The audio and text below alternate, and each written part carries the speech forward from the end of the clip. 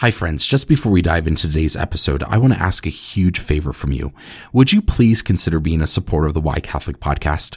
There's 4 ways you can do this. First, you can become a patron and financially support this podcast. The basic level is $5 a month. To become a patron, go to whycatholic.substack.com/subscribe. Secondly, you can support this podcast by purchasing something from the Why Catholic merch shop on Etsy. Just go to etsy.com/shop/whycatholic.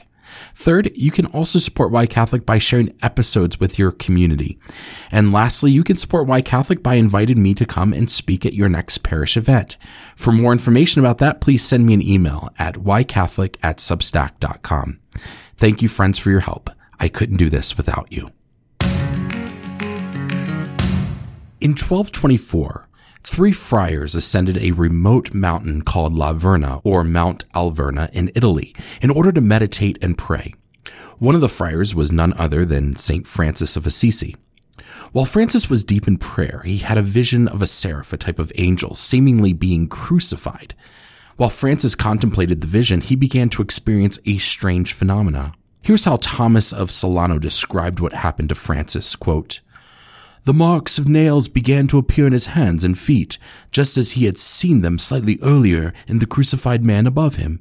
His wrists and feet seemed to be pierced by nails, and the heads of the nails appearing on his wrist and on the upper sides of his feet, the points appearing on the other side. The marks were round on the palm of each hand, but elongated on the other side, and small pieces of flesh jutting out from the rest took on the appearance of the nail ends, bent and driven back. In the same way, the marks of nails were impressed on his feet and projected beyond the rest of the flesh. Moreover, his right side had a large wound, as if it had been pierced with a spear, and it often bled so that his tunic and trousers were soaked with his sacred blood." End quote. St. Francis' experience was the first known case of what is known as the stigmata, a phenomenon where an individual receives the wounds of Christ. Over the centuries, certain pious Catholics have experienced this miracle. However, stigmata isn't what we think of when we think of miracle. It's not like being healed of some disease. It's actually a form of suffering. St. Bonaventure, describing St. Francis of Assisi's stigmata experience, noted that, quote, "The sight of it amazed Francis, and his soul experienced joy mingled with pain." End quote. Why might someone consider this painful phenomena to be a gift from God? Hi, this is Justin Hibbert, and you're listening to Why Catholic, my podcast about the what and why of Catholicism. Since episode 73, we've been focusing on Catholic ethos. Ethos meaning the characteristic spirit of a community as manifested in its beliefs. Each of these episodes focus on a particular idea that you often hear in Catholicism, but may not get explained as often as it should. And one of those Catholic ideas, which we'll look at today, is the notion of suffering. My first introduction to Catholic suffering occurred long before I was Catholic, when I watched the movie Monty Python and the Holy Grail. You might remember this sequence of cartoonish monks marching one by one in a line and then hitting themselves with these stone tablets and then jumping off a cliff to their death.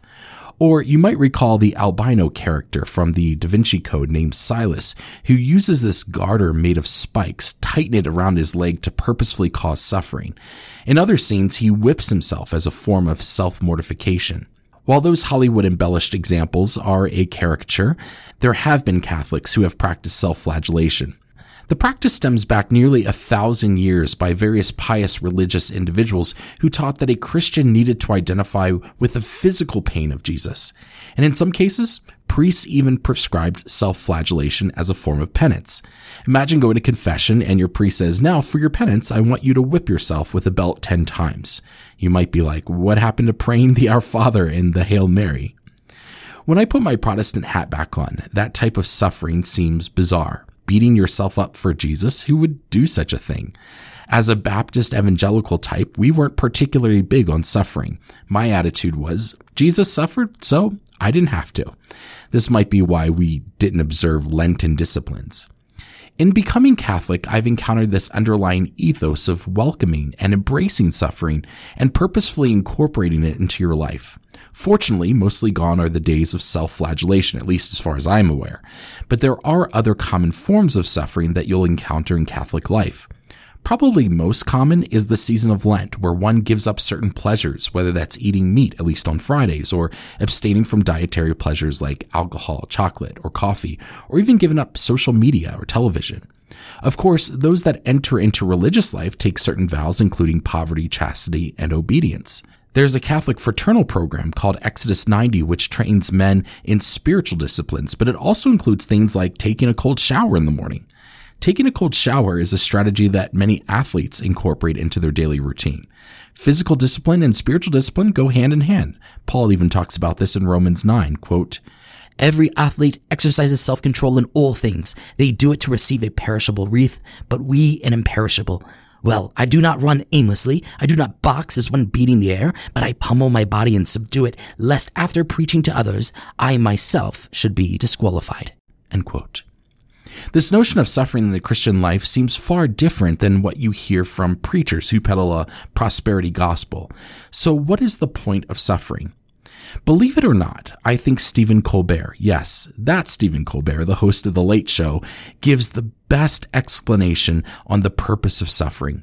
One of my favorite articles, which I come back to from time to time, is GQ Magazine's interview of Stephen Colbert in 2015, just before he took over as host of The Late Show. Joel Lovell, the interviewer and author of the article, shares how Stephen Colbert, a comedian and devout Catholic, turned the discussion to the topic of suffering. I've included the link to the article in the show notes, but let me read this excerpt.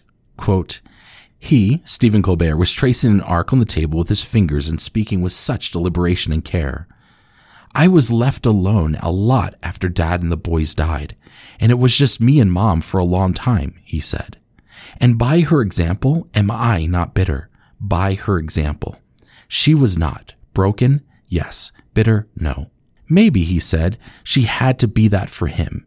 He has said this before, that even in those days of unremitting grief, she drew on her faith that the only way to not be swallowed by sorrow, to in fact recognize that our sorrow is inseparable from our joy, is to always understand our suffering, ourselves in the light of eternity. What is this in the light of eternity? Imagine being a parent so filled with your own pain, and yet still being able to pass that on to your son. It was a very healthy reciprocal acceptance of suffering," he said, "which does not mean being defeated by suffering. Acceptance is not defeat. Acceptance is just awareness." He smiled in anticipation of the callback. "You gotta learn to love the bomb," he said. "Boy, did I have a bomb when I was 10. That was quite an explosion, and I learned to love it. So that's why, maybe, I don't know, that might be why you don't see me as someone angry and working out my demons on stage. It's that I love the thing that I most wish had not happened. I love the thing that I most wish had not happened." I asked him if he could help me understand that better, and he described a letter from Tolkien in response to a priest who had questioned whether Tolkien's mythos was sufficient doctrinaire, since it treated death not as a punishment for the sin of the fall, but as a gift. Tolkien says in a letter back, "What punishments of God are not gifts?" Colbert knocked his knuckles on the table. "What punishments of God are not gifts?" he said again. His eyes were filled with tears. "So it would be ungrateful not to take everything with gratitude. It doesn't mean you want it. I can hold both of those ideas in my head." End quote. In an interview with CNN, Anderson Cooper choked up as he asked Stephen Colbert to expound on what he said in GQ about suffering. Take a listen. You told an interviewer that you have learned to, in your words, love the thing that I most wish had not happened.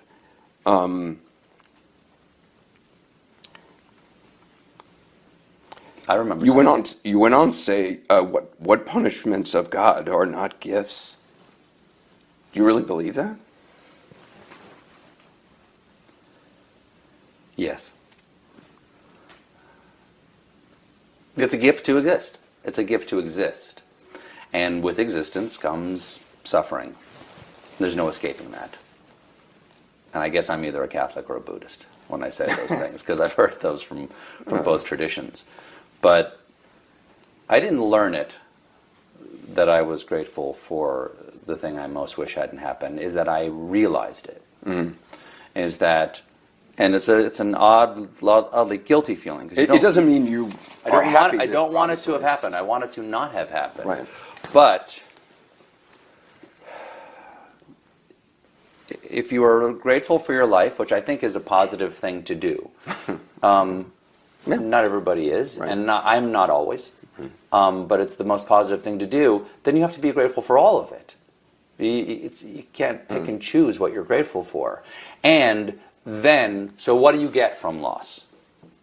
You get awareness of other people's loss. Well, that's true. Empathy. Which allows you to connect with that other person. Right. Which allows you to love more deeply and to understand what it's like to be a human being, if it's true that all humans suffer. Right. And so, at a young age, I suffered something so that by the time I was in serious relationships in my life, with friends, or with my wife, or with my children, is that I have some understanding that everybody is suffering.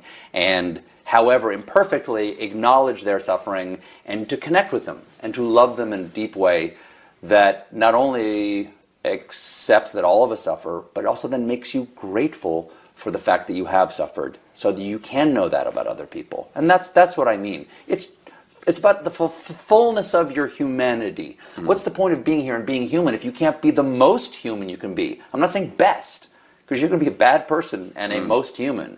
I want to be the most human I can be. And that involves acknowledging and ultimately being grateful for the things that I wish didn't happen, because they gave me a gift. There are various types of suffering. There's punishment, there's those unexplainable life circumstances that happen to all of us, and there's the suffering that we purposefully endure for the sake of Christ. But what Stephen Colbert articulates so well is exactly what Scripture calls us to see suffering, any type of suffering, as a gift. With respect to God's punishing or disciplining us, Hebrews 12:5-8 says, quote, "My son, do not regard lightly the discipline of the Lord, nor lose courage when you are punished by him, for the Lord disciplines him whom he loves, and he chastises every son whom he receives. It is for discipline that you have to endure. God is treating you as sons. For what son is there whom his father does not discipline? If you are left without discipline in which all have participated, then you are illegitimate children and not sons," end quote. With respect to those tragic life circumstances like Stephen Colbert endured, Romans 5 reminds us to, quote, "Rejoice in our sufferings, knowing that suffering produces endurance, and endurance produces character, and character produces hope. And hope does not disappoint us, because God's love has been poured into our hearts through the Holy Spirit who has been given to us," end quote. With respect to suffering for the cause of Christ, Jesus tells us, quote, "Blessed are those who are persecuted for righteousness' sake, for theirs is the kingdom of heaven," end quote.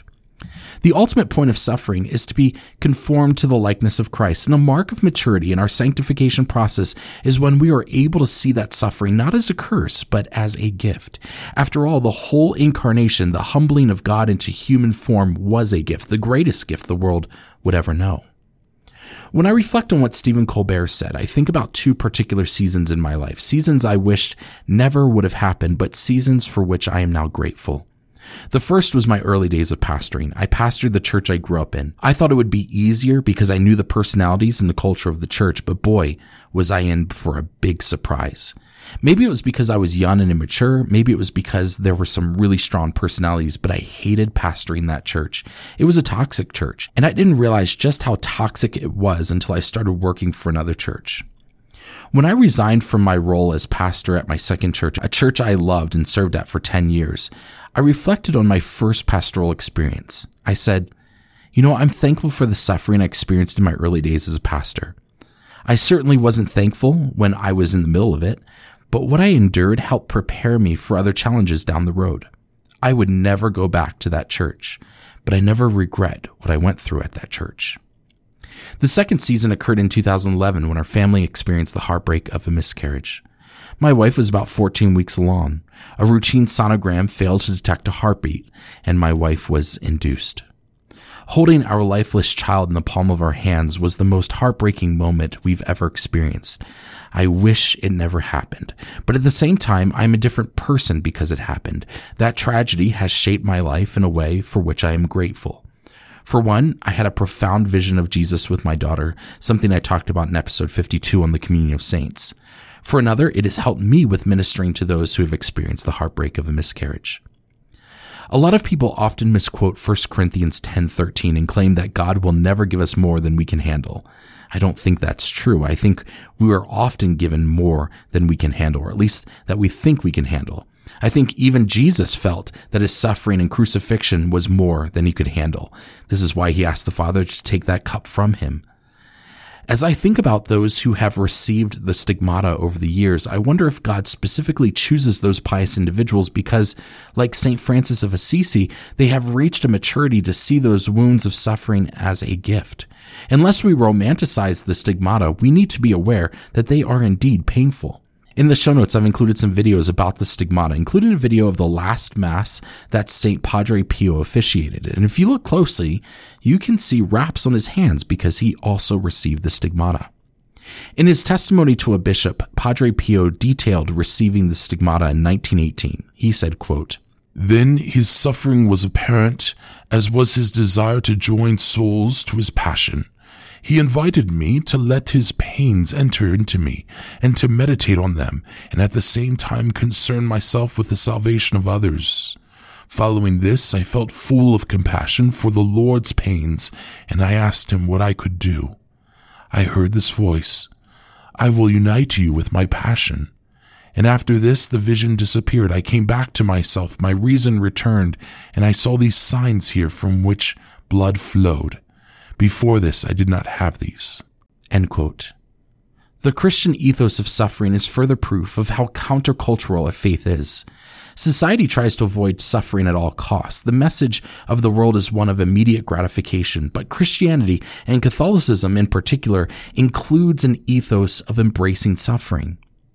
If you think about it, often the greatest bonds are formed through suffering. Think of the many support groups that exist for losing a child, or those fighting an addiction, or people that are battling cancer, or survivors of some sort of horrific event like the Holocaust.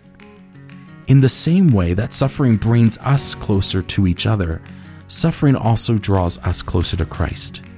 He identified with us in his suffering, and so too do we identify with him through suffering. This is why suffering is a gift.